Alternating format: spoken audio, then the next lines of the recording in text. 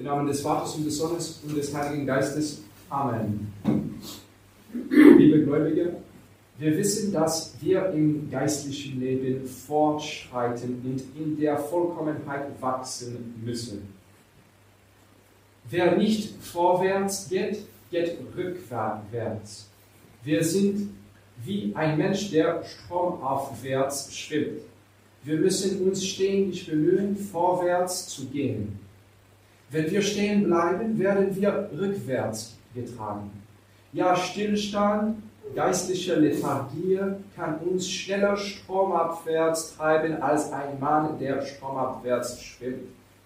Und Kadaver, um die Idee eines modernen Philosophen zu stellen, sind diejenigen, die am schnellsten flussabwärts gehen. Wir müssen aus unserer geistlichen Lethargie aufwachen und den nächsten Schritt tun, den unser Herr uns vorschlägt. Denn er steht ständig an der Tür unseres Herzens und klopft an, um noch weiter in das Innere unserer Seele eingelassen zu werden.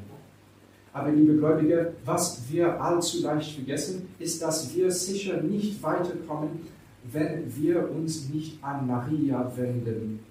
Sie hat durch den letzten Willen unseres Herrn, der am Kreuz starb, die Rolle der Mutter unseres geistlichen Lebens erhalten.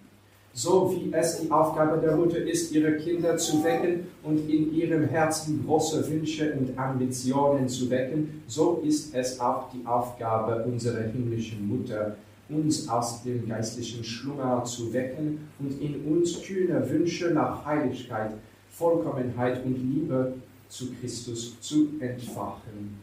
So möge es sein durch das unbefleckte Herz Mariens. Im Namen des Vaters und des Sohnes und des Heiligen Geistes. Amen.